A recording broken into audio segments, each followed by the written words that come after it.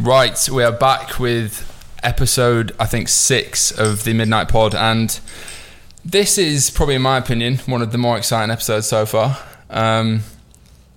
Just because I suppose we've probably spoken online for maybe like, that sounds proper weird, but just on like Instagram for maybe, I'm gonna say like 2 years. I think it's about a year. I think it's maybe a year, maybe less. I think it was on like a podcast that I watched maybe like a year ago.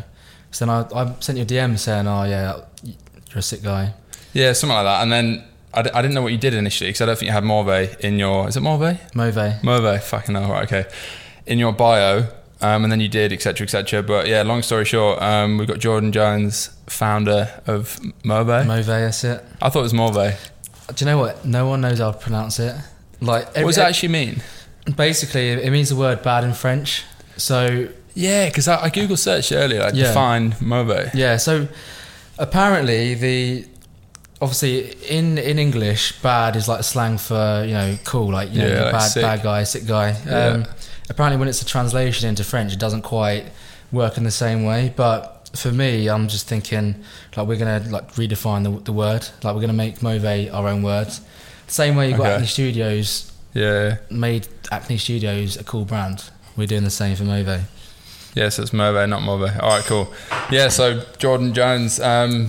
and yeah, I'm excited about this episode because I just, it's fucking weird when you speak to people online and never meet them. But I feel like there's a pretty niche set of like young, successful e-com founders in the UK, particularly. Like, I don't know, I don't know the facts, but I reckon there's like definitely like less than 20 people. Definitely, yeah. Probably, like maybe like 50. Secret hidden people. Probably less, yeah, unless like super secret people. But I just feel like people like you don't get enough airtime. I've been giving myself airtime the past few episodes, but yeah, that's why I wanted to do it. And I suppose just be good to, because I actually know like relatively fucking very little about your background, to be fair. I know a little bit about Muscle Monkey and shit, but yeah, that's it. The first, I guess, question is just like, tell us about your background and I guess maybe from school, etc., etc. So for me, I was always like massively into like business and selling as a young kid. Like, I think like when I was like 10 years old, like I was like flipping stuff and selling stuff on eBay and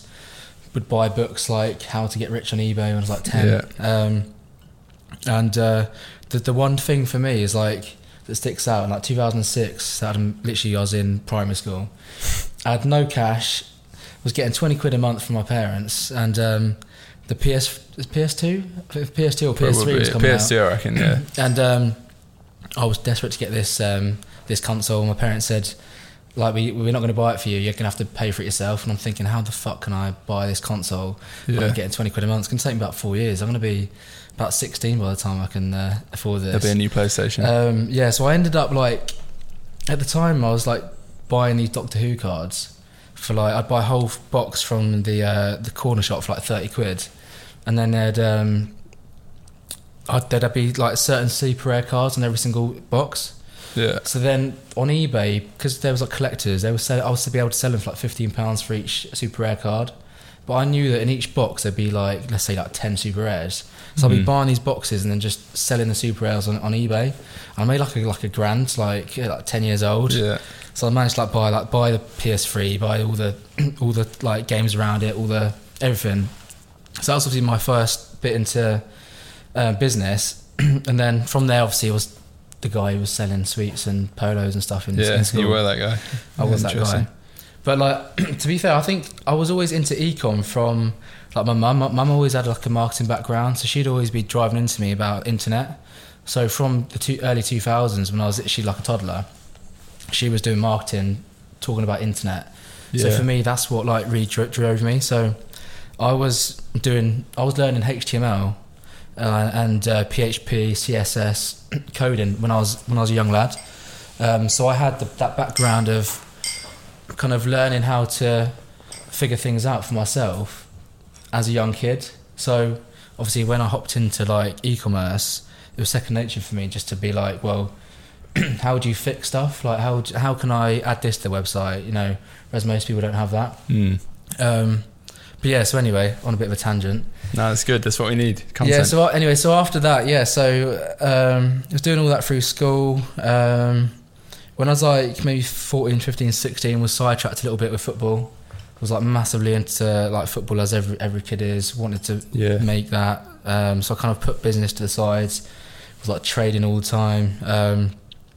And then I founded my first brand at when I was 17. And I was doing that alongside like a football course and like a sports science BTEC, which was shit, but I had like so much spare time, and I always like had this itch in me to like do something that would progress me.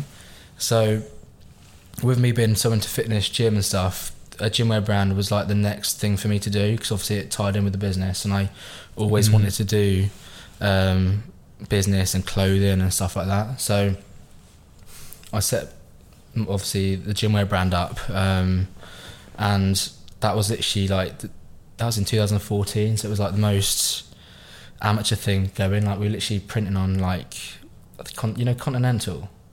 Maybe it's like it's basically Gildan, but like better Gildan. I like Gildan, yeah. Gildan's like, classic. It's like elite Gildan. It's like really good quality. Yeah, fuck.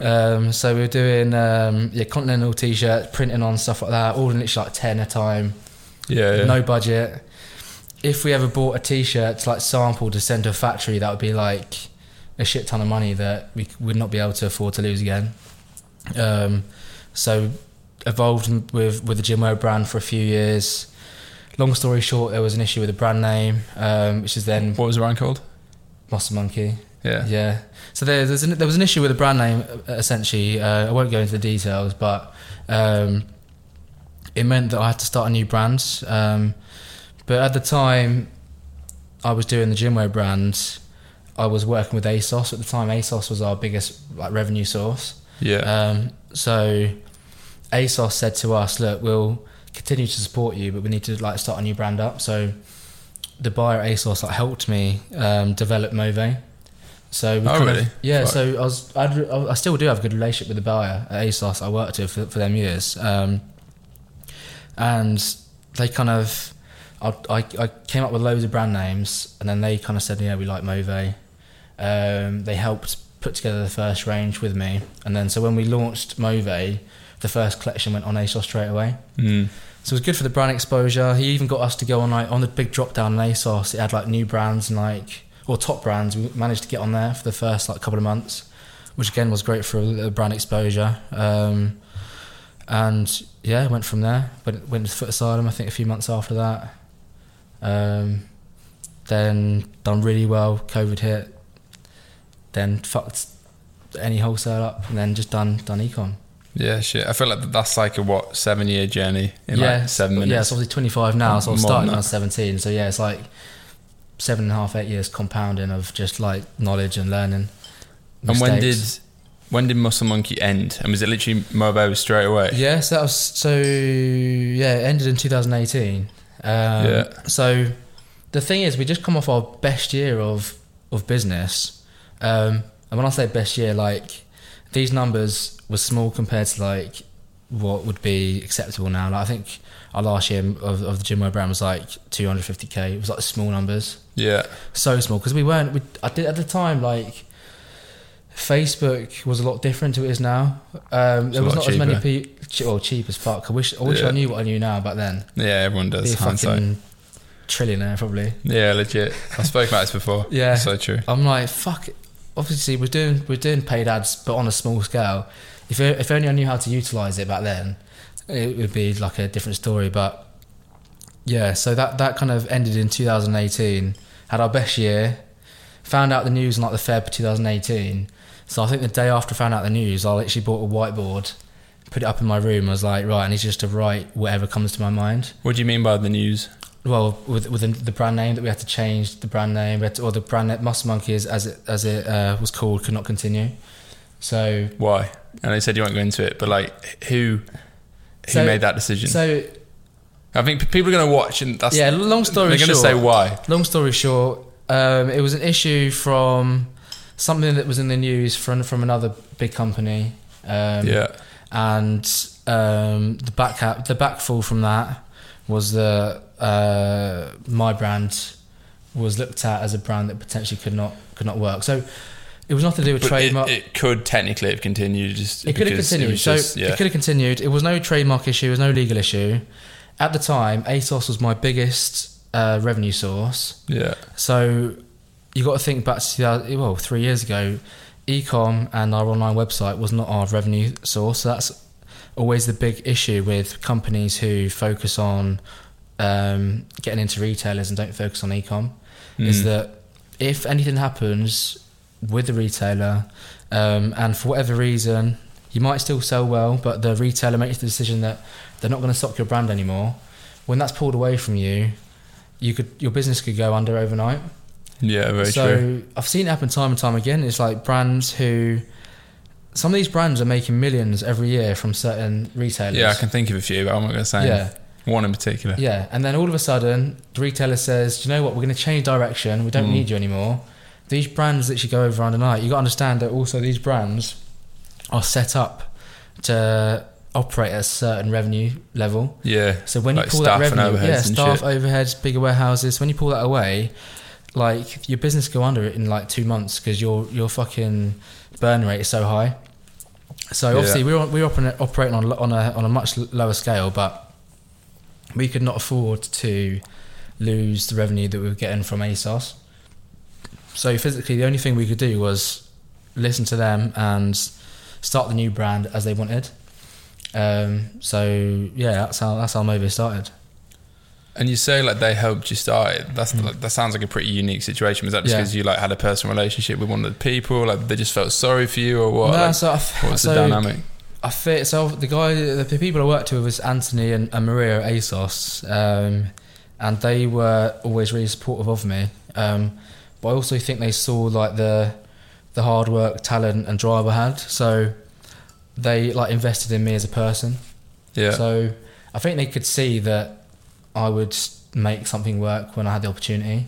So they obviously had to get signed off by I think the director or someone at ASOS high up had to sign off and say, look, yeah, we could do this new brand. But I was in a unique position where there was employees within ASOS who were prepared to kind of stand by my side and fight my corner and say, look, let's start this new brand. But do you know what? There was a few casualties within ASOS at the time of brands who had maybe names that could have been seen in a certain way that could have got the ASOS in trouble down the line, that were kind of axed. Again, I won't go into it, but I might probably get myself in trouble. Yeah, so it sounded like they said we should start this brand. Was it just like they wanted you to start a brand by yourself and they would instantly stock it? So it was like helping you, or was it literally like? Yeah, it's obviously no equity, nothing, no help. So obviously the beauty of being in that position is with wholesale you can do something called purchase order finance. So if you've got a purchase order from a large company like ASOS, you don't even need to fund it yourself. You can go to someone like Lloyds Bank and they'll give you the money up front to produce the product. That's actually a lie. So you got a purchase order finance that gives you the money at the time the product goes into the warehouse. So most companies like ASOS, Zalando, JD Sports, they'll all be on certain payment terms, like normally like 90 days. Yeah. So for small brands, 90 days fucking just kills your cash flow. Again, it can put you out of business because you physically can't afford to outlay, let's say, 50k for stock and not have that for 90 days plus production time. So I set up purchase order finance with the last brand, which meant when I went into the warehouse, got the money up front from Lloyds, but then obviously that doesn't solve the problem of how do you go to a factory and then produce the goods when if you maybe don't have the capital to do it. So that's when you then go to companies and ask for I think it's it's basically like production finance or something. So basically you can get the money up front so that the company will then pay the factory direct and then you obviously pay a percentage. So I was in a position where I didn't have to pay for the stock. Well, obviously I got technically loaned the money to make this first collection. No equity at all from ASOS. They just helped me because they wanted to give me a kind of a help, get us onto the website. So for me, it was like a blessing in disguise. And not only that, it put me in a position where I was able to go down a different direction. So I felt that with gymwear, I was very pigeonholed into what we were doing. So especially with the brand name, it was very alpha male. Could only be a certain person who'd want to wear it. Yeah. Only certain products. So you've got to think the type of people that buy it is so niche, and probably there's a cap on what revenue you can make. Because it doesn't transfer into women's, where probably the majority of other competitors are making their revenue. So actually, had it continued and there wasn't an issue, I'd have probably gone out of business, because I don't think that we could have competed or grew the revenue where we needed to go. So it's meant to happen, you think? Absolutely. Or at least it was the stars aligned. So the beauty of the issue that happened was I could start the new brand and go and learn everything I learned from the first brand, and then put it into the second. So I knew that with Move, I needed a brand name that was like kind of universal. It could go across men's, women's, kids, accessories. There'd be no kind of issue with it. I wanted it to just sit on its own as a brand. Like when you go down like Bond Street, you see Gucci, you see Louis V, you see all these brands. It sits on its own, the brand name. Yeah. So when I made Move, I wanted it to just do the same thing. I didn't really want it to mean anything, have any like kind of weird connotations or mean a certain thing. Go down like, I didn't want it to like resonate with any kind of certain type of person. I just wanted it just to be a brand. Yeah. A bit like Zara. Yeah, to be fair. So I think this gave me, when you learn this and then you can start the new brand, it was just like hit the ground running really. And it was just like, as soon as we started, we knew kind of onto something. And how long was Muscle Monkey then? 4 years? Pretty long. 4 years, yeah. Yeah, because I was going to say, it's pretty similar to when I had a clothing brand in uni. Yeah. Well, I wasn't. It was when I dropped out of uni that was initially a dropshipping store selling jeans. When I discovered Facebook ads, and then it became a brand called Dusk, and my mate came involved. But it was only for like 9 months in total. But the reason we had to stop that was because of the name. There was a trademark dispute. Oh, really? It was like different, but so what that was ultimately that was a decent business. Like I look back at it now and think, fuck, like, you know, coulda, woulda, shoulda. But could you not just change the brand name, like just relabel? I mean, yeah. So I started it, and then my mate came in. Who's probably watching this, but he runs an agency now called Soar with us. You know, I think so he might have contacted me. Called Ollie. Yeah. So I referred him loads of people. So we kind of, he, at the time he was like more into like uni and stuff, and I was trying to hustle on this brand that didn't really work. But we ended up working together with his agency anyway. But that ended up ending, and it was kind of similar. But I sometimes think, fuck, if I'd stuck with something when I was 20 at the time. I mean, whatever, it wasn't meant to happen, but I don't think that was for me anyway, to be fair, clothing. But no, it's hard. It's a hard industry. It's so hard. I don't think you see a lot of brands cropping up, and I don't think people quite understand what it takes to make it or to even be profitable. So the whole time, like Muscle Monkey was running, I wasn't even taking a fucking salary. So like I was literally living at my mum's house. Were you like, full time? Yeah, man. I was expensing stuff, but I was living. But you didn't have a part-time job, right? No, nothing at all. I was full-time on the brand. Was not kind of taking anything personally as income, but I was running this business. Still doing a lot of like big things. I've done like Body Power Expo, which was like cost like 40k to go to. I remember actually seeing that brand when I don't know when exactly, but man. So like Body Power was decent size to my memory. What, Body Power or no, your brand? Yeah. So I remember knowing the brand. That's the thing. Yes, obviously people knew it. Like it was. Especially within the industry, the fitness industry, people knew it. Especially after Body Power, because like invested a lot of money into the stand and stuff like that. All these big investments. I always had this thing of like, it'll come good. Just like don't take any money for yourself now. You're in a good position. You're living at home. You don't have any outgoings really, apart from like going out and stuff like that. Just like reinvest everything. So for the first few years, man, it's hard. Like I said, I wish I went onto YouTube and typed in how to run Facebook ads a few years earlier. Yeah, legit. Tell me all.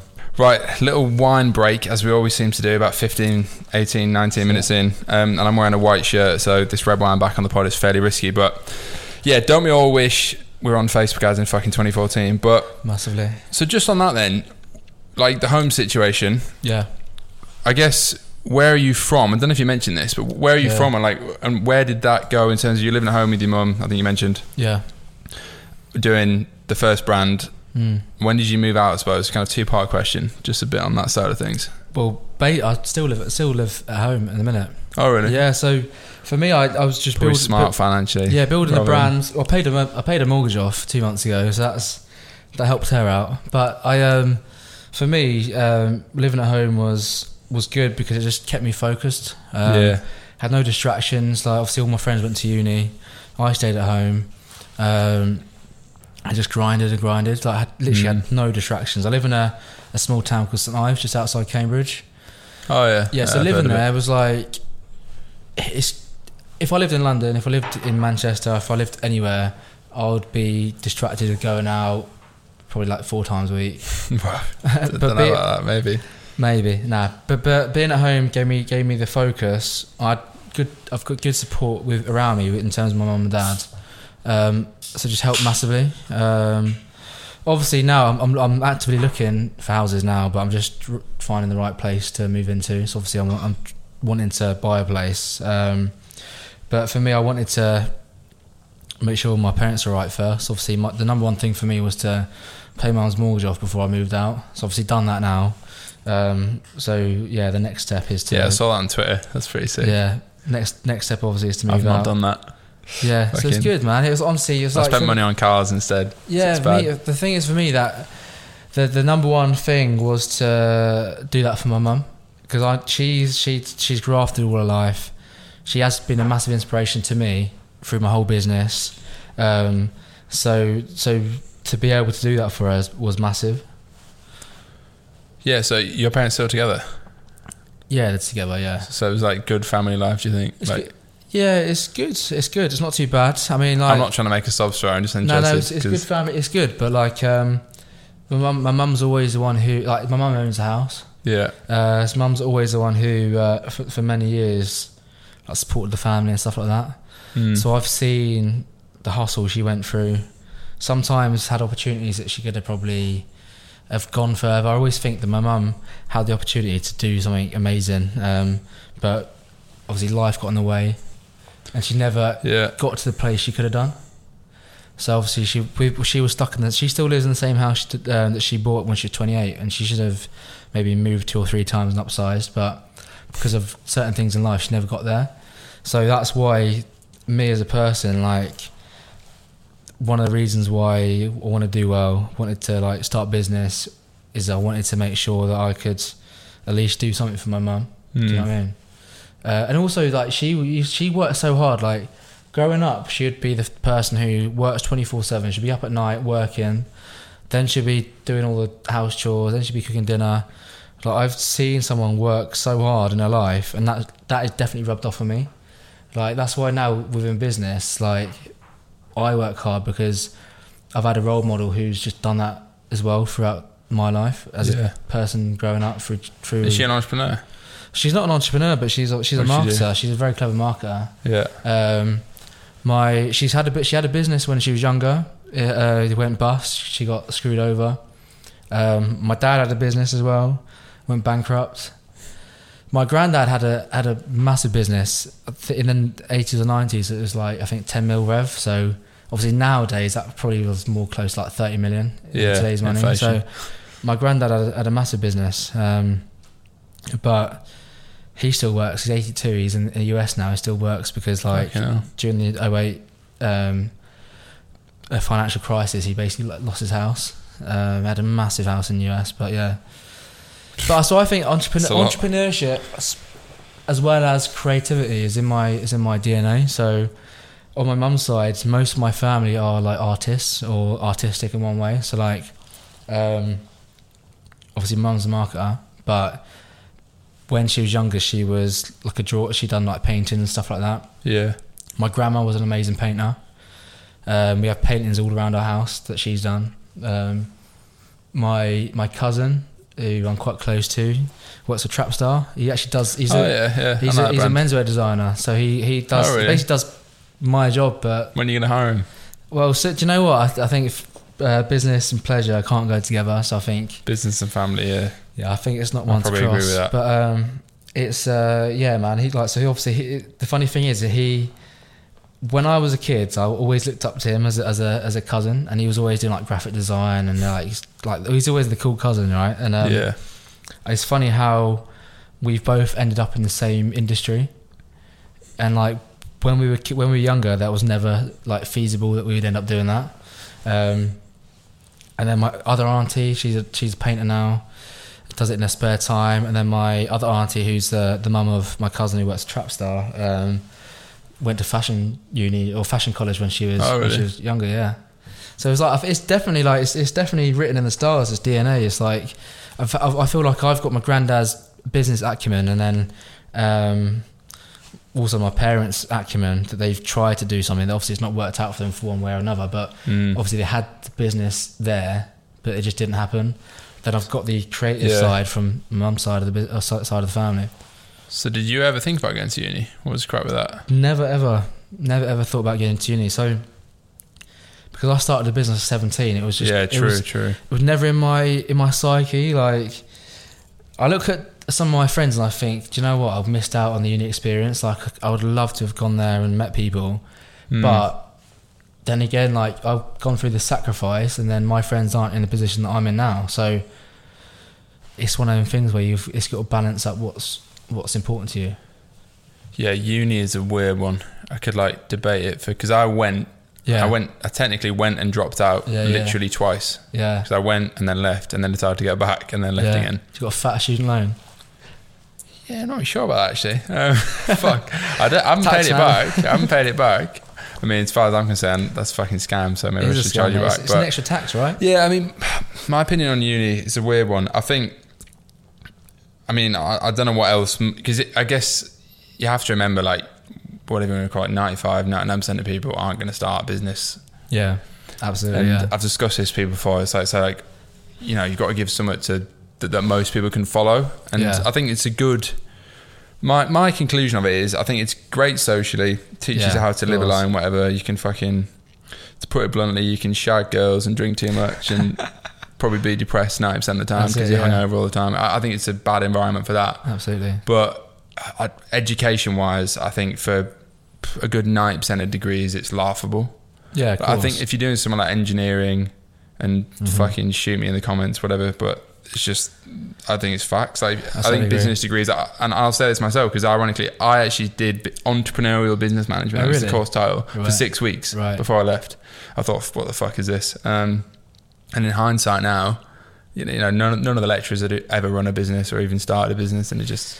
That's what annoys me about business advisors at places like Barclays and Lloyds, who have never had a business. How can someone advise you on business when they've never done it themselves?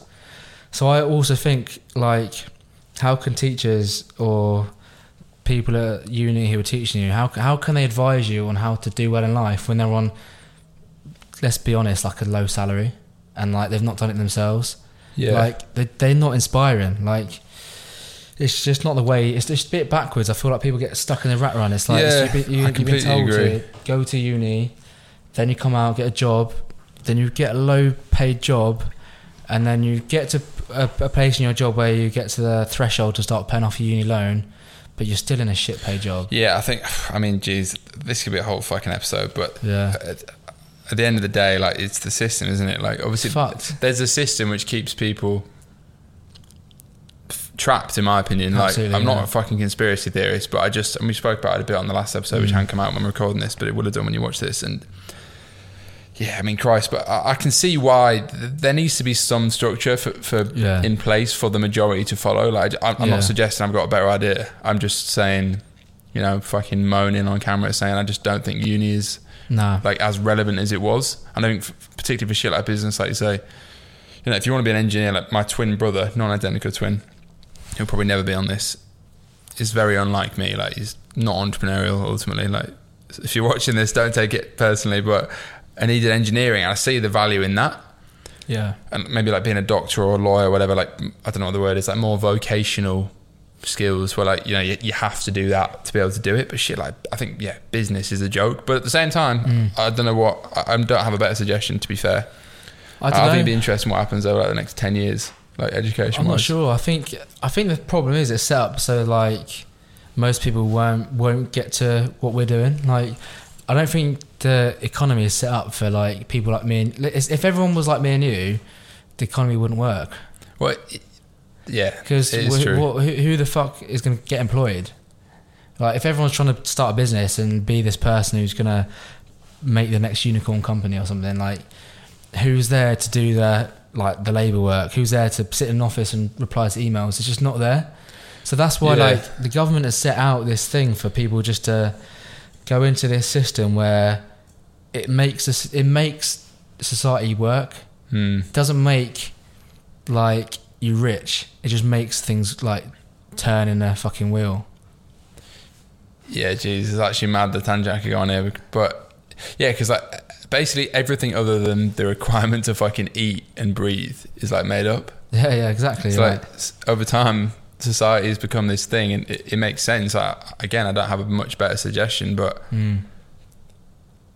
I think, yeah, if you're not, like, I like jokingly, tongue-in-cheek call them civilians, and I don't mean that offensively. Like, I'm just saying, like, people that aren't entrepreneurs, which is fucking fine. I'm not saying it's better or worse. It's just different. Yeah. But people that aren't entrepreneurs, it's like, yeah, you're right. Like, if you're not going to start a business, you obviously need a job. So if everyone had a business, no one's there to be fucking employed, right? Yeah, like I think it's a 99-1 split on average. Like, if you want to percentage it, that's it. But do you know what? I think most people just aren't cut out for it either. Like, I speak to some people, like friends, people who aren't friends, acquaintances. They just physically could not go through the stress, the hard work, the long hours that we go through. But they can't. Like, they might think they can, but they can't. Like, if they actually lived the life of an entrepreneur, where sometimes when you're obviously first starting out, you don't know when you're gonna get your next paycheck, or you don't know when you're gonna be in a certain position where you can start earning good money. Most people don't want that. They want security. Yeah, I think, to be fair, I'm cutting you off too much here, but I'm fucking passionate about it. Like, me and Tyler spoke about this, I think, on the previous 2 episodes ago, or whatever. But I honestly believe, like, if you're getting into entrepreneurship for money, then you're not an entrepreneur. Course, like, obviously, like, I'll be the first to say, like, the shit that motivated me when I was younger was I wanted an Audi R8. Like, fucking stupid shit. And then you get it and realise it doesn't mean anything. After a month you've had it, you're like, what's the next thing? But yeah, like, people that, for example, I don't know, like, e-com's massive, like e-com and crypto, like, you know, I'm going to start a business. But like, if you're not thinking about it all the time, just naturally, then it probably isn't for you. That's it. And it's just, I think that, like, it has to be an absolute obsession. It has to be your lifestyle. Like, it can't just be a job. Like, for me, like, I'm consumed by e-commerce, business, my brand. Yeah. Like, it's just all I think about. And like, that's when I realise that I'm different to everyone else. Because when I go out with some of my friends who have normal jobs, it's not in their, like, psyche, different conversation. Yeah, to just be talking about all the time. Like, I could talk about my business, about e-com 24/7. Everyone else aren't like that. So that's when you realise that we are a certain type of person that actually the majority of the society aren't like. Yeah, so true. I think, I knew that in school, that I wanted to do something different, but I didn't know what it was at the time.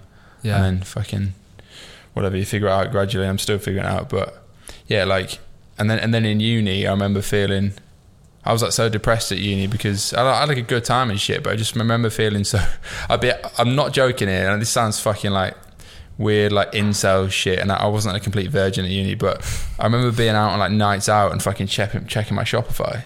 Bro, I do that now. I check my Shopify every minute. I deleted the app like 3 years ago because it's unhealthy as fuck, but maybe that's just me. I'm bipolar as fuck, but I got to a point where I wasn't even checking Shopify. I was checking Google Analytics. Yeah, real time. Looking at contact information. That's bad. Payment information. Thank you. And I still do that now. And now we're doing well. Like, how long can you fucking look at this fucking dashboard? And it takes away from actually the work sometimes, because you get to a point where you're starting to look at all these things. I know exactly what you mean. And then you're looking at a screen, you're thinking you're working, but actually, how productive are you being? It's just obsession, isn't it? It is an obsession. It's a drug. It's just like the way social media is. It draws you in, makes you look at everything, makes you scroll through. Shopify and earning money is 10 times worse. It's like a massive drug addiction. Yeah, I definitely I deleted the app like 3 years ago, but I completely like I have just vivid memories of doing that in like a nightclub, and if it was bad, your day's ruined. Yeah, that's it. It ruins your evening, right? He's laughing, but it's fucking true. like it's so funny you say that, because every person, there's not many of them, but like every good mate I have now that's in the e-commerce space or whatever does the exact same shit, or has done the exact same shit. And people watching this, I think, will relate to that, like inhumanely. Like, is that the fucking right term? But like, I actually had a call with another guy that's a bit like us, a guy called Max. He's probably watching this. I'd never met him. Just like someone, I thought he was Chinese for a start, because he had a fucking no profile picture, and he had just I think Japanese, whatever, like some fucking Chinese word in his bio. So I was like, cool, I'll get on a call with you. He wasn't Chinese, not that it would have been a problem, but and he said the same thing. He said, I don't know what the conversation was, but it came up like, do you still get that stress of like checking stuff and if it's going bad or good? And I said, yeah, I probably get it less now. I mean, certainly the past few months I've been less actively involved, but I'm sure I get it again when I launch the new brand like next week. But yeah, it's fucked. It's so bad. It just consumes you. It does consume you, and it does like ruin your mood. And it's even like certain times, like if I look at this time last year and saw what revenue we're doing versus now, I would be ecstatic if I was doing what I did by 9 a.m. If I'd done that in a whole day last year, I'd be fucking buzzing. But now, if I hit a certain revenue in the morning and it's not what I want it to be, it just puts me on a shit mood for the whole day. And it's like, why am I getting myself into this trap? It's like, even sometimes during the evening, we make up the revenue, like, and it's fine. So at the end of the day, we're hitting evenings typically, in my experience, always better. Well, especially with our US customer base, we do get a big surge like between like 1 in the morning and like 4 in the morning. So that is for me, when I wake up, I do gauge where we're at. Yeah. But obviously then again, they come online again during the evening. But mate, it just fucks your fucking mood up bad. Like sometimes if I've done bad one morning and it's not where I want it to be, it's like the worst thing. I jump in my car, I'm thinking, fuck this. Yeah, I mean, it's never going to always be up, is it? That's the thing. As long as it's like up on a monthly, quarterly, yearly trend, whatever. But especially when you're getting started and it's a new business, like you obviously can't have a fucking yearly trend. Yeah, of course. You've never had a year. Yeah, or like, but yeah, it's mad. I just want to take it back then to a previous point I was going to mention. So you said still living at home, etc. Yeah. And in many ways, I think that's fucking smart. But the flip side of that, I want to get your opinion on this. Is like, I guess I went to uni, moved out, whatever. But then I traveled like full time between like 2018 and 2020, pretty much, or 17 and 19 even. And then I went home in between, etc. So like lived at home while I was doing all right, etc. Yeah. But and then ended up moving to London like 2.5 years ago. But do you think that's like, it's like net? Obviously, like basically what you're saying is there's way less distractions living at home, and I see that. Yeah. But do you think it's like net beneficial with like, because potentially, let's just say hypothetically, you move to fucking near where I live or whatever. Yeah. You're going into Mayfair every week. Yeah. I don't even go out much, but like you're just exposed to, you know, fucking £9 million apartment next door. Yeah. There's Rolls Royces everywhere, which makes them sound like a fucking materialistic cunt. But the point is, like, you see that exposure to like wealth, and there's probably more chances to meet more like-minded people. Not in every case, but genuinely, like, so that's a long-winded question. But do you think? Yeah. It's a weird one. You've not missed out on that benefit potentially. I've massively missed out on that benefit. I think I slightly touched this when I spoke to you on Instagram before. I was like, the one thing about me is like, I don't like fake shit. So although like I'm massively motivated by all this amazing stuff, like these big fucking houses, the cars and stuff, what I don't like is like, I don't mind networking, but I can't be a fake person. So I can't be that guy who's going to go to that party just because so-and-so's there, or I'm not going to go and meet someone just because that could get me to a certain place. I've got a fucking great set of friends that support me more than anyone else would. So like, I know for a fact that my set of friends that I've got in my town just won't snake me. They support me. Like back when I was doing my gym brand, they'd work on my stand at Body Power all weekend for free. They still now would, if I needed some help, they'd be there in a flash. Especially obviously Gord off camera.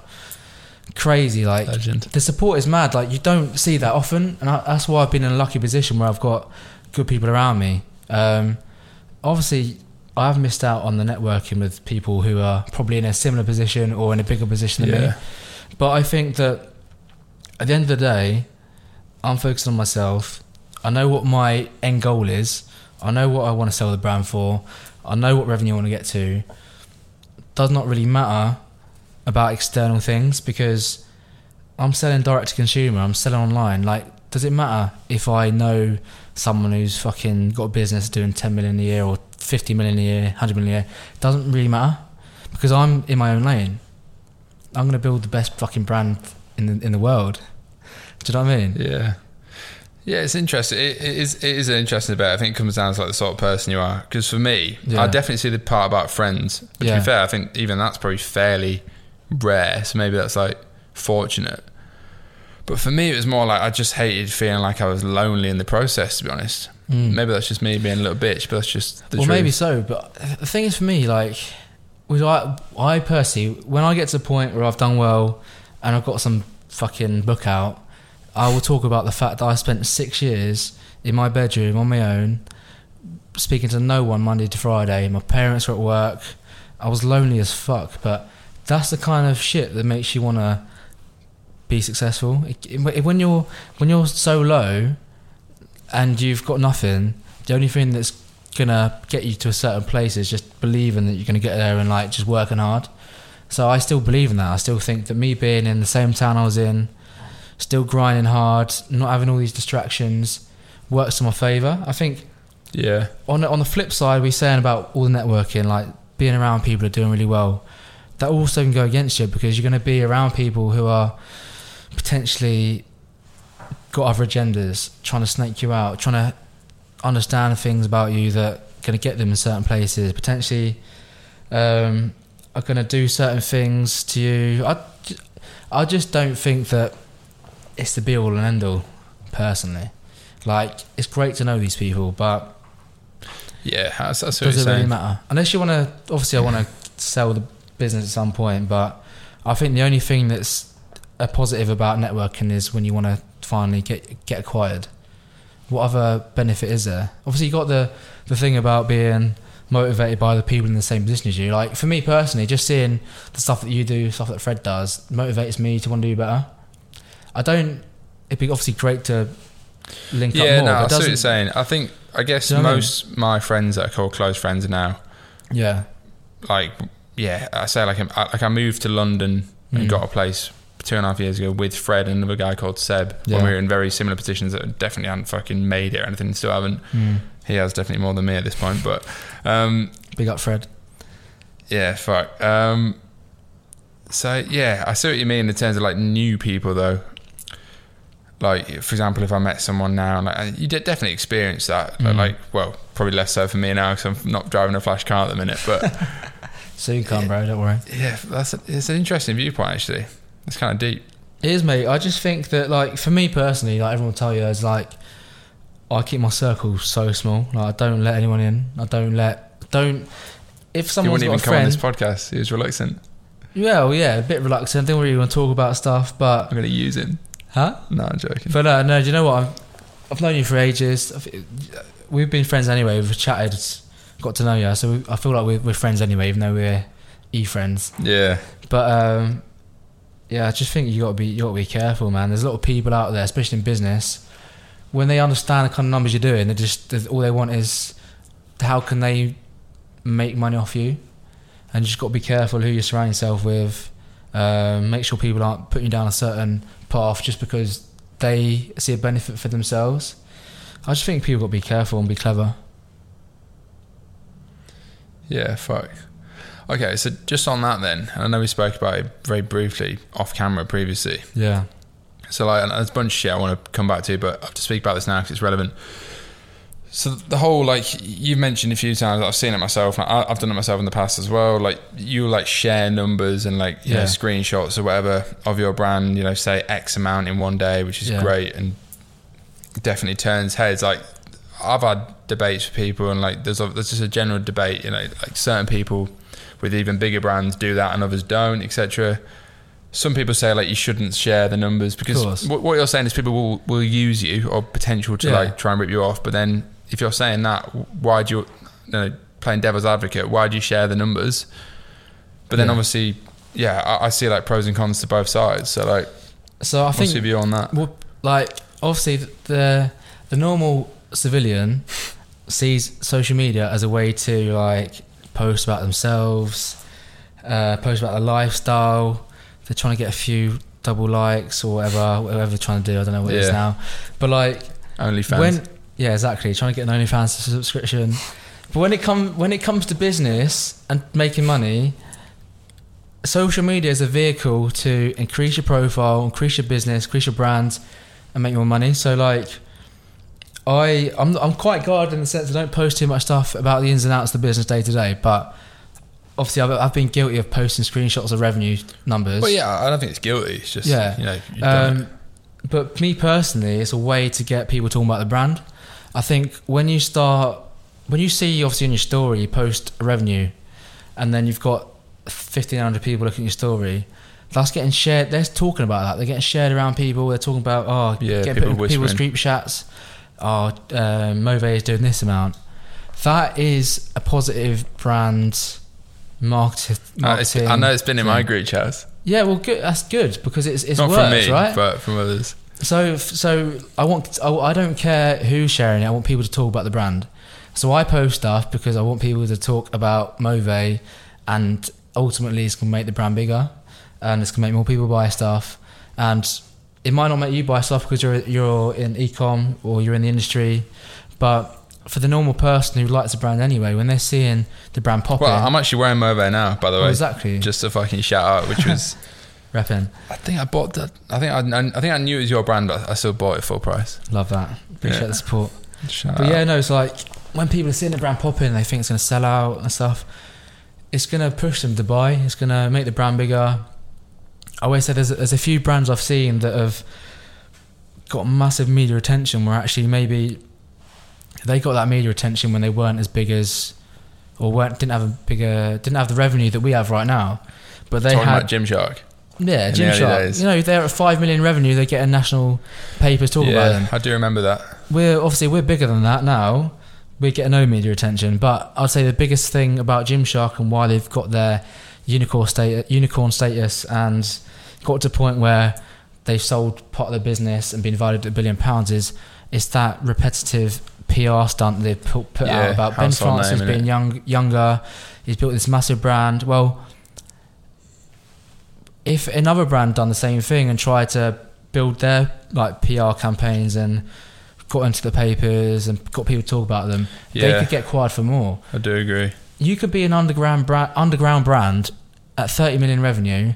If no one fucking knows about you, you're not going to get acquired. You're not going to inflate your acquisition price. So I'd say look at In The Style.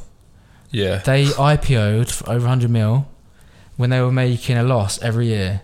Why did they IPO for over 100? Because they got good PR. Do you know what I mean? That's they had that Channel 4 documentary. It was a Channel 4 documentary. Yeah. The guy who owns behind it, the fashion or something. Yeah. So obviously they had a great documentary. The guy behind it is always in the papers talking about his big story. I follow him as well. He's bought my stuff as well. If he tries to copy it from a Menzo brand, I'm gonna notice that. Don't worry. So obviously he is in the papers because of his success, even though he makes a loss every year. Right, his revenue is good, but he makes a loss. Then he IPOs for over 100 million. But let's say another brand is at 30 million revenue and makes a good profit, but no one knows about them. They're never going to be able to IPO for over 100 million because no one knows about them. Yeah, so it's very about true. You have to get media attention. You have to get PR. Otherwise, you're not going to. If that's what you want, anyway. If you want to get acquired, if you want to IPO, you have to get the media to talk about you, or get people to at least talk about you. Yeah, fuck. I mean, there's so many things I want to talk about now, but just on the acquisition point, because I feel like that's like, it's like fucking stereotypically, at least, and in my opinion, it's like winning the Champions League as an entrepreneur. Like, if you get a big acquisition, go buy a fucking yacht and whatever, and do the next thing, fucking printing money for your life.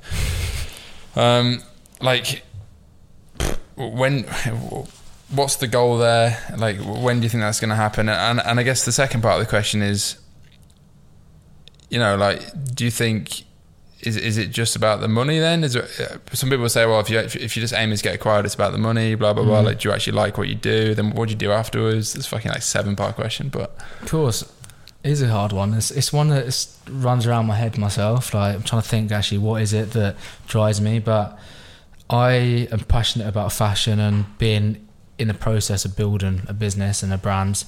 And like when you've got people who are buying your stuff and then posting on Instagram and saying how much they love the stuff, like, there's no better feeling. So I love the process of building that brand and seeing people enjoy it themselves. But obviously I want to get acquired. I want to make my family, I want to get in a position where my family down the generations are going to be sound and safe because I've done something great. Like, I want to be remembered in the future because I've built some amazing business that's been acquired and people know about it. Like, that's what drives me. It's not just about the acquisition, it's about building something massive. It's about building something, a legacy in it. A legacy. Like, for me, I say this to loads of people, like, for me, legacy is like the most important thing. Like, I don't give a fuck really about, obviously I give a fuck about Don's getting grey hairs saying this. Yeah, like, I care about the numbers. Obviously I want to be like secure, but the thing that motivates me the most is I want to die and people to remember me for doing something out extraordinary, like out the ordinary. Do you know what I mean? So for me, that's my biggest motivation. And getting acquired is one of those things that's going to get you remembered. Yeah, I definitely agree. Is there a number that you're going for? I mean, there probably is. It probably changed. There's a number that I want to go. There's a number that I want to go for that's probably absurd, that may or may not happen. But obviously, I want to go for the 100 mil. Obviously, you have to. You got to aim for that. Yeah, I agree. Everyone in ecom aims for 100 mil. If I get 50 mil, I'll take it. But I think anything under that, I think I'll be doing myself a disjustice. I think my brand's too good to not take more than 50 mil. 100%. Do you know what I mean? 100%. Like, if you think what we're doing now, if you think of other brands, have you got a timeline on that? I think I could do it in 3 years. Where we're at now, I think you got to think that although Move's just turned 3 years old, I've been in the industry for 8 years. I've been grinding since I was 17. Like, I've been through a lot. Like, I've only started taking a salary from the last 18 months. Like, I grinded hard. Do you know what I mean? So, although I'm just starting the journey of Move, I feel like as a person I've been through fucking a long journey myself. And I feel like the acquisition is, especially where we're at as a business now, it's not there yet, but it's not too far away. In terms of, it's not fucking 10 years away, it's a few years away. Yeah. Let's say tomorrow you get 100 million quid, or not tomorrow, but, you know, hypothetically in a few years, whatever. What'd you do then? You're only fucking still in your late 20s at that point. Mid-20s, mate. Oh, if I've done it right now, point, 25. What, 3 years, whatever, you know. Right, let's just say 20s. you do it at 28, 29, whatever. So I think that the thing is, I would obviously invest in certain assets that would generate me an income, number one. Secondly, it's what I've got to debate with myself. Would I go back in the trenches? I don't know. If I've got all that money, would I want to go back in? Nice problem to have, wouldn't it? Yeah, I just don't know. Like, I feel like I've got a love for e-commerce, fashion and business. But if I had that much amount of money sitting in my bank, would I want to get back in the trenches? Because I know how hard it is. But at the same time, I feel like anyone who's at our stage of e-com has almost like a blueprint of, like, we could probably start a product and just blow it up fairly fast, I'd say. Because we know marketing, we know everything around production and stuff. So I feel like I could start a new brand and probably scale it quite fast. But would I want to go through that process of doing that? Because obviously profits year 1, 2, even if we're doing 7 figures rev, might be fairly low. Like, if you're doing 100 mil... Well, I don't think you care at that point. You got 100 mil. Yeah, so I know that. But then it's just a hobby, isn't it? It's just... It depends whether you want to have a brand that's a hobby, or do you just want to live your life and be a fucking baller? Well, I think, to be fair, that comes back to the, like, being self-aware in it, because I mean, unfortunately I've not made 100 mil yet, but, like, me neither, mate. If I think I said this in the Tyler podcast as well, I do genuinely think having got to know myself over the past 7 years of whatever I've been doing this fucking ecom thing now, particularly in the past year with all that shit that happened, like if I made 100 mil, I honestly reckon I'd still want to start the next thing. Yeah, I actually do. I just can't envision myself. I'd do it, but I'd have fucking Rolls Royce Cullinan, LaFerrari, that's it. 4 slaves, like 8 Richard Milles, and a fucking custom pink dial Patek. And I'd have like 100%. I think Elon Musk working for me or some shit. But people like me still and you and the other people that are like doing what we're doing, it's just like, it's just in our DNA, just to want to start brands, want to have the next thing. It's like what we spoke about off camera. Like, we're the type of people where like it's about the buzz. It's not just about the money. It's about the buzz you get when you get the sale, when you're doing your first 6-figure month, when you get a 7-figure year. Like, getting these numbers, it's like, it is a drug, isn't it? Right? Yeah.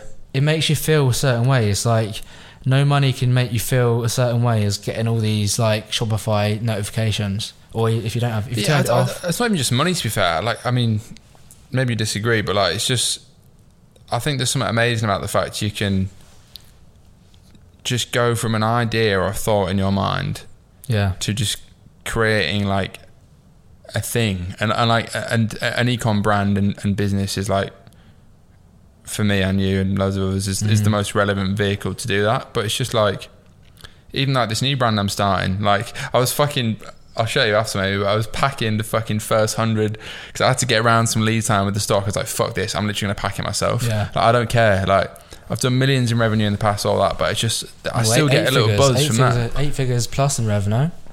Yeah, and then fucked up massively in the last year, but I still get that fucking, like, I felt like a 16-year-old again, like packing that shit. I still get that buzz. Absolutely. And that's the thing that, like, that's what it is. That's one of those things I don't think that most people can go through. Like, when I take it back to when I was starting my first brands, I remember a point where we got an end terrace house and a van turns up outside the house and 90 boxes gets unloaded into our lounge that's small. Yeah. It takes up the whole lounge.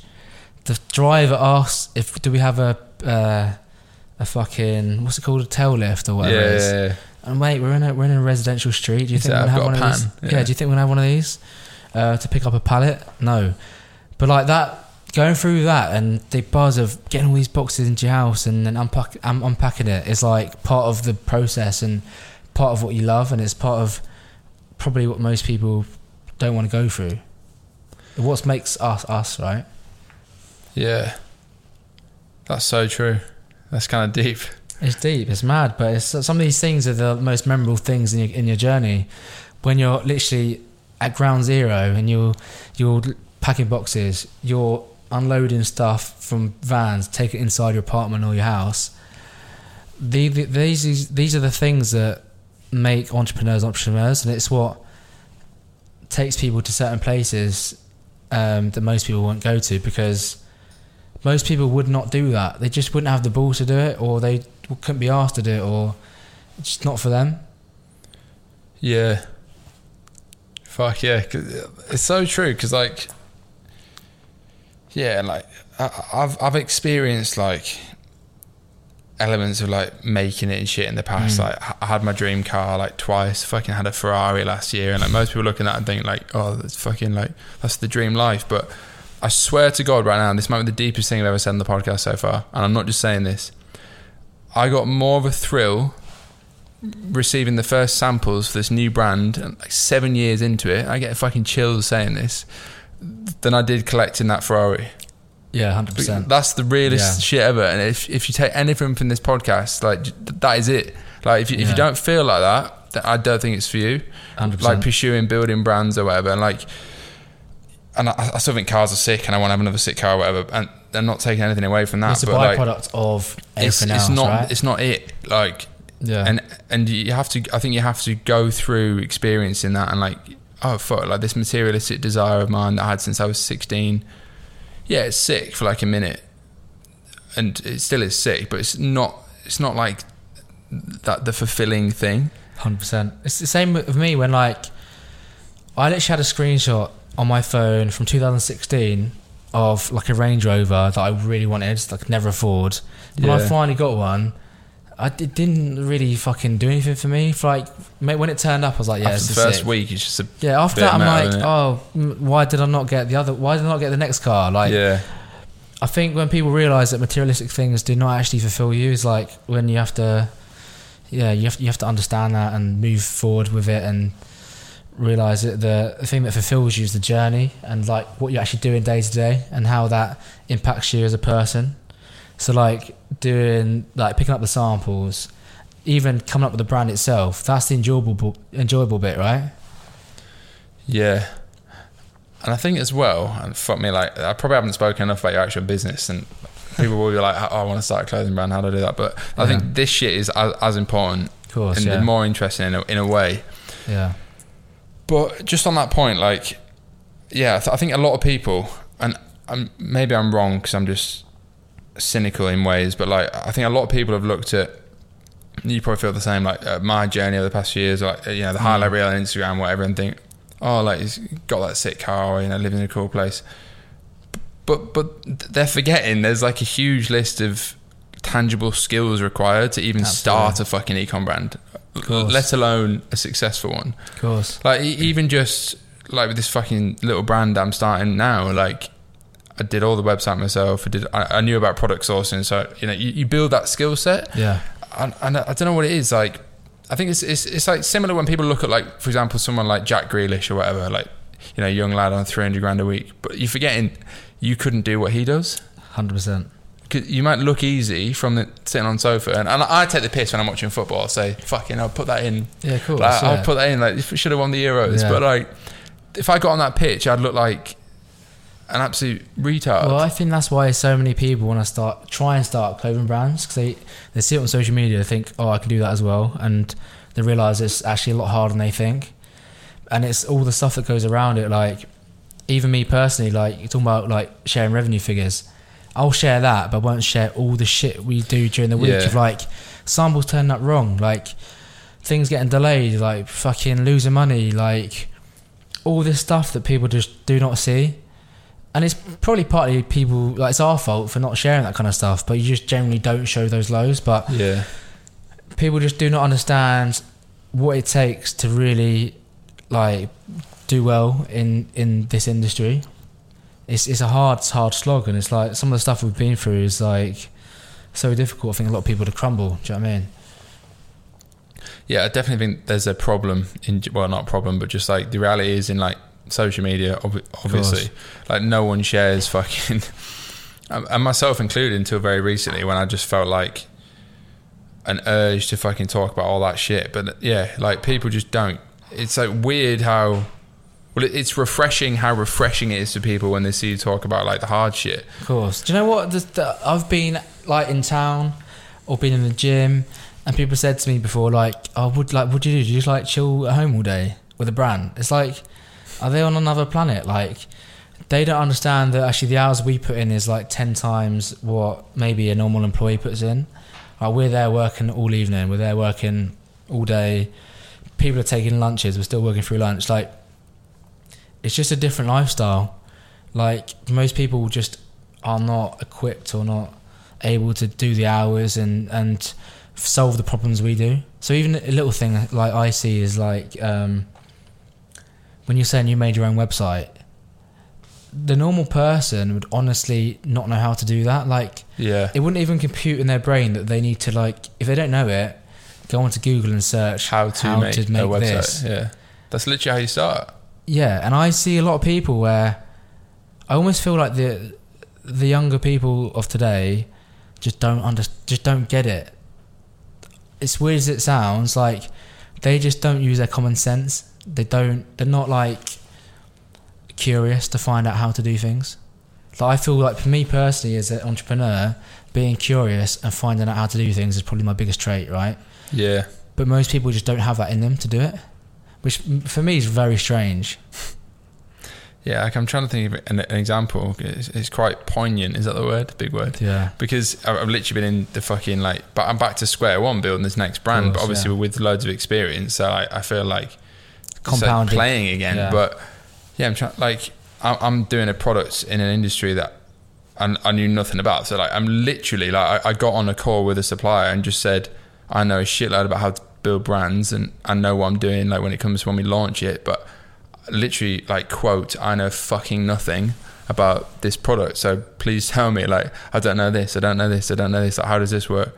Yeah. Like, people don't, it's so true. People just wouldn't ask the question. It's like, or they just assume that they should know, and if they don't know, it's not for them. Yeah, and for me, it baffles me. Rather than, like, get to know. Yeah, and I see so many people do that through life. It's like they're in a job and they're just not curious. They just do not find out the answer. Or they wait for someone to say, do this next. It's like they're a robot. They're waiting for people just to give them an instruction.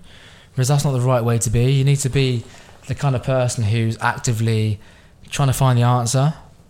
And that's the type of person who not only does well in business, but progresses in their careers. Those type of people are the ones who, if they are choosing a corporate career, are the ones who become the people on six figures or more than that, because they're the ones who show their bosses that they've got a bit about them. Yeah, I think I read somewhere, I think it was Andy Frisella, and he said there's like, this is again pretty like tongue-in-cheek, but there's like 3 types of people. There's like people that can barely even follow a list of tasks, and they're like low-skilled workers or whatever. Then there's like people that can, when they're told what to do, they can do it really well. And then there's people who can decide what they need to do and then execute upon it. Absolutely. Because like I reckon if you put me in a room with a laptop in 6 months, you gave me like £1,000, I can start a brand. Well, maybe not a million, maybe. Get to mil rev. Maybe I've scaled it too quick. But don't do that. Do you know what I mean? Like, that 100%. is like the realest thing. Like, you can lose money and stuff, but you can't lose like experience and like the way you think about things. Definitely. And people say that to me, is like, if you like weren't doing what you're doing today, what would you do tomorrow? It'd be like, start a new brand. And like, you're the living proof of that. You've been through that.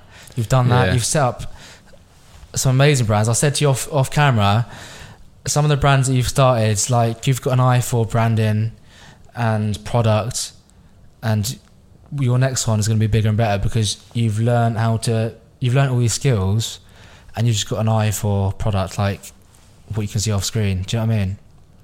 Yeah. Yeah. And the next one will be better, definitely. Yeah, fucking facts. Facts, bro. Like, can I just say, I'll butt in here. Probably won't be able to hear you. But what about? Can I be able to hear me? But basically, the other day he's messaging me saying, "Oh, we've got to go to a seminar and learn about properties, blah blah blah." And I was like, he's the one with like earning millions and whatever in his brand, and he's still coming to me saying, "I want to like learn extra stuff about properties, blah blah blah." Trying to drag me to a seminar with him to go learn about properties and how to get into it. I thought, you're still trying to learn all this stuff on top of what you're doing. I just thought, says a lot about like people like you two. I don't know. Yeah. I hope we could hear that. It's a pursuit of knowledge, isn't it? Like, for me, like, I want to always pursue new knowledge, and how is that going to impact myself, and what opportunities could that arise? Do you know what I mean? So that's why I want to know other stuff. Like, obviously, my number one thing is fashion and econ, but I still want to acquire knowledge about other parts of business that could maybe impact me in the future. Especially hopefully once I get acquired, with that money, you want to go down different avenues potentially, and you need to have the knowledge to get to a place where you can capitalise on it. Yeah. Yes, so deep. You can speak about that all day. Yeah. The problem is with this podcast, I fucking booked dinner too early, and we're gonna have to go in like 15 minutes. But we should definitely do.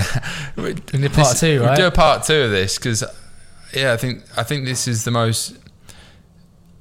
We've gone into some interesting avenues here. Maybe it's the fucking red wine and vodka, I don't know, but I think it's also just might be very like-minded. It's fucking true. Yeah.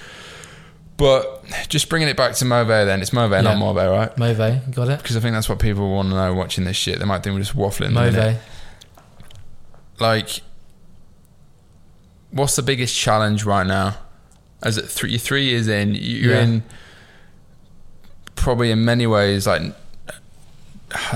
no man's land. Like, people think you're doing really well, so you are doing well by the sounds of it, but like you obviously have challenges as a single founder, that maybe not a lot of other people know about, or so I think there's a few things. I think that one of the things is supply chain, especially with what we're going through in terms of like COVID and China. There's like electricity shortages and stuff like that. They're putting onto factories. So we're having a massive issue with supply chain, but not just because of external factors. It's just that because our units are growing so fast. Yeah. Whereas potentially in the past, maybe 2 factories could have serviced all of our production, we're now getting to a point where our factories cannot service us, and we're getting delayed. So that's hurting our revenue massively because our products are getting delayed. We can't bring them out when we said we're going to bring them out. So obviously I've got an amazing merchandiser, Rosie, who's forecasting all our stock figures and how much we need to bring in. When you're forecasting a certain revenue for having a certain product in stock and then it's no longer going to be there because it's delayed, when you're kind of playing at this kind of numbers, it massively affects the business.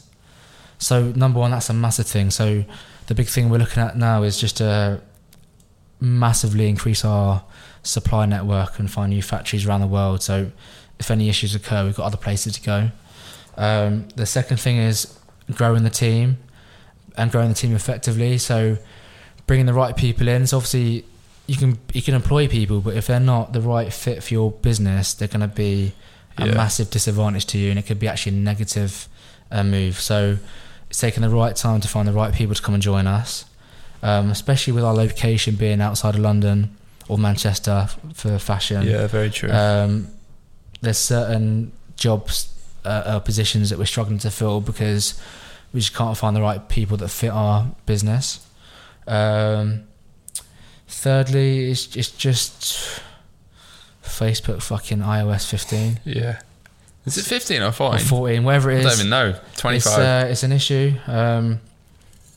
We're, reporting's all over the gaff, so, we are struggling with that, so we're just having to change our strategy and stuff like that. But the good thing is we're growing massively. We're going in the right direction. I'd say the other thing is also where we're growing internationally is deciding who's our customer in each country, what products do they buy, how can we localize the website, how can we speak to each customer. So if we've got certain percentages of revenue from certain countries, how does that change from each country? And if we want to grow different countries, how do we speak to them to ensure we can grow? Yeah. Interesting. Fuck, probably dive into that as well. Right, another quick fire question then, relatively. Who do you consider your biggest competitor and most on the radar? I want you to say, I don't know who it is. I would definitely say it's MDV. I knew you'd say that. Definitely. I think I would say, if anyone from MDV listening, at this point of year 3 of our business, we are way ahead of where they were at year 3. We've not even launched women's yet, so you've got to remember that women's for them. You plan on doing that? We're launching women's in December, so watch out for that. I personally think that women's wear is going to be double our revenue, double what we're doing for menswear. So I generally believe that we're on a massive upward curve, and just looking at what other brands have done at our stage of the company, we're very ahead of what other people are doing. So we've as long as I don't massively fuck up, we're on a good upward curve still. Yeah, interesting. But maybe MDV will have to buy you.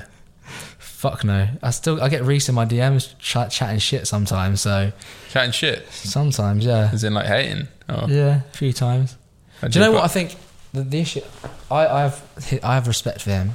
He's done very well, but I think both our brands are looking at very similar references when we're designing, when we're looking for the next thing to come out with. So there's certain times where we do come out with products that might look similar. I have to say, and it's not on purpose. Yeah, I think the whole brand saying that other, particularly clothing, because it's probably most competitive, brands saying that other brands are copying them because they're doing something similar is just ludicrous. Absolutely. There's obviously going to be overlaps and very close to identical at times. The big thing that brands have got to realise is you're complaining about people copying you, but you're copying the high street. Sorry, you're copying the high street and also the runways. Yeah. So you're copying Gucci, you're copying fucking Givenchy. So you're taking your inspiration from Givenchy, making a design, and then you're moaning at someone for doing the same because it looks similar to yours. Well, you're looking at the same reference, so of course it's going to look similar to yours because everyone's looking at the same thing. And it's also an item of clothing, so exactly. And in a few months, no one's going to give a fuck about it. It's going to have 2 arms if it's a t-shirt. Exactly. Do you know what? There's there's enough to go around for everyone to have a good dinner. Enough of the pie. Do you know what I mean? There's so many people out there. People need to stop worrying about other people and just focus on themselves, because the world is so big. The market is not going to get impacted by someone who's got a brand that's doing 20 million in revenue. There's so much money out there. I don't think people realise is like, if me and you went toe to toe with a brand, so true. It's really not going to impact us. If we I realised that when you go on a plane at like night time, or obviously just a plane in general, but like you're flying over a fucking like world for like, I don't know, 11 hours if you're going to like Bali or some shit. You're going 600 miles an hour for 11 hours and there's people everywhere below you. Exactly. There's a lot of people. There's a lot of people out there. Seeing shit, but you get the point. There's so many people out there. It really does not matter. Like everyone's got. If anyone's got the kind of idea to start a brand, there's enough to go around for everyone to do well. Yeah, I 100% think that as well. Like I just think, yeah, there's basically no such thing as a saturated market, because there's not. There's an angle on everything. And everything. All right, final question, because we're time pressed on this one, and we'll do an episode 2. Definitely. Fine, this is still a banger episode, I think. But this is like a cheesy question, but I just thought of it, like, because I think a lot of people watching will relate. So if you could give one bit of advice to your 17-year-old self then, watching or listening, because you were 17, like you said, when you started, what would it be? Not be so naive. I think when anyone's starting out a business, there's going to be a lot of people who are going to try and tell you certain things, maybe dangle a few carrots, tell you could do something or make a certain amount of money if you take their help. But you've got to remember, everyone in business is out there to make their own money. So just be very careful with who you work with, who you deal with, and just stay in your own lane and be just very aware of what's around you. So I think one of the biggest takes is, like, especially in the fashion industry, there's obviously be a lot of people who are trying to start up clothing brands who want to go into the fashion industry. Once you've started a brand up, the traditional way to get into stores and make money is go into a fashion agency. And what that is you'll have someone who's got a showroom in London or Manchester. They stock all your clothes in their showroom, and the idea is that stores like ASOS, JD Sports, Topman, when they were around, would come in, look at your clothing, and then buy your clothing based on what they've seen. But the issue is the fashion agency would take between 10 and 15%, maybe even 20% of your revenue from that deal just to have your stuff in their showroom. So on the outside, that might sound fine. It's a small percentage to take for maybe a massive reward, but the reality is they're there to fuck you over. You've got to remember, they're going to make money out of you. And there's something called agency law, that if you decide at any point that you want to leave the agency, if they've made you £100,000 in sales, you owe them a whole year's worth of commission if you want to leave. So there's been certain brands that have made millions out of agencies, and then they want to leave because they realise getting fucking ripped off, and then they've got to pay a whole year's worth of commission to that agent. And the issue is that can put people out of business, and that makes small brands very very kind of exposed to that and going out of business. And these agents are top salespeople, and they're going to try and tell you what they can to try and make just a small buck out of you. So they'll try and dangle that carrot, like I said. They're going to try and tell you that you can be the next fucking whatever, biggest brand in the world, just so they can maybe make a few £1,000s out of you. So just be aware of what's around you. Try and do things yourself. Try and approach stores yourself if that's the avenue you want to go down. I'd always say try and go direct to consumer, right? Yeah. I think that's probably the way to scale with a small team. But just be aware of what's around you, and don't take what people say as gospel, because that's the worst thing you can do as a young kid. Sweet. Big value, right? Yeah, that was a fucking good one. I think I could probably go on for like 5 hours, but I need to piss and we've got to go out. But we'll do an episode 2, and I reckon we get you on for episode 2. I felt bad you sat over there off camera. Too, yeah. But I've got some things I've got my best mate, by the way, who supported me from the start. He's off camera, but next episode will be on. Yeah, definitely. So yeah, I guess hope you enjoyed that episode. As I said before, listen to it wherever the fuck you want, whether that's Apple Music, Spotify, YouTube. This podcast will be going places, I think. Fire. And yeah, we'll see you in the next one. Cheers for watching. Peace. Nice one.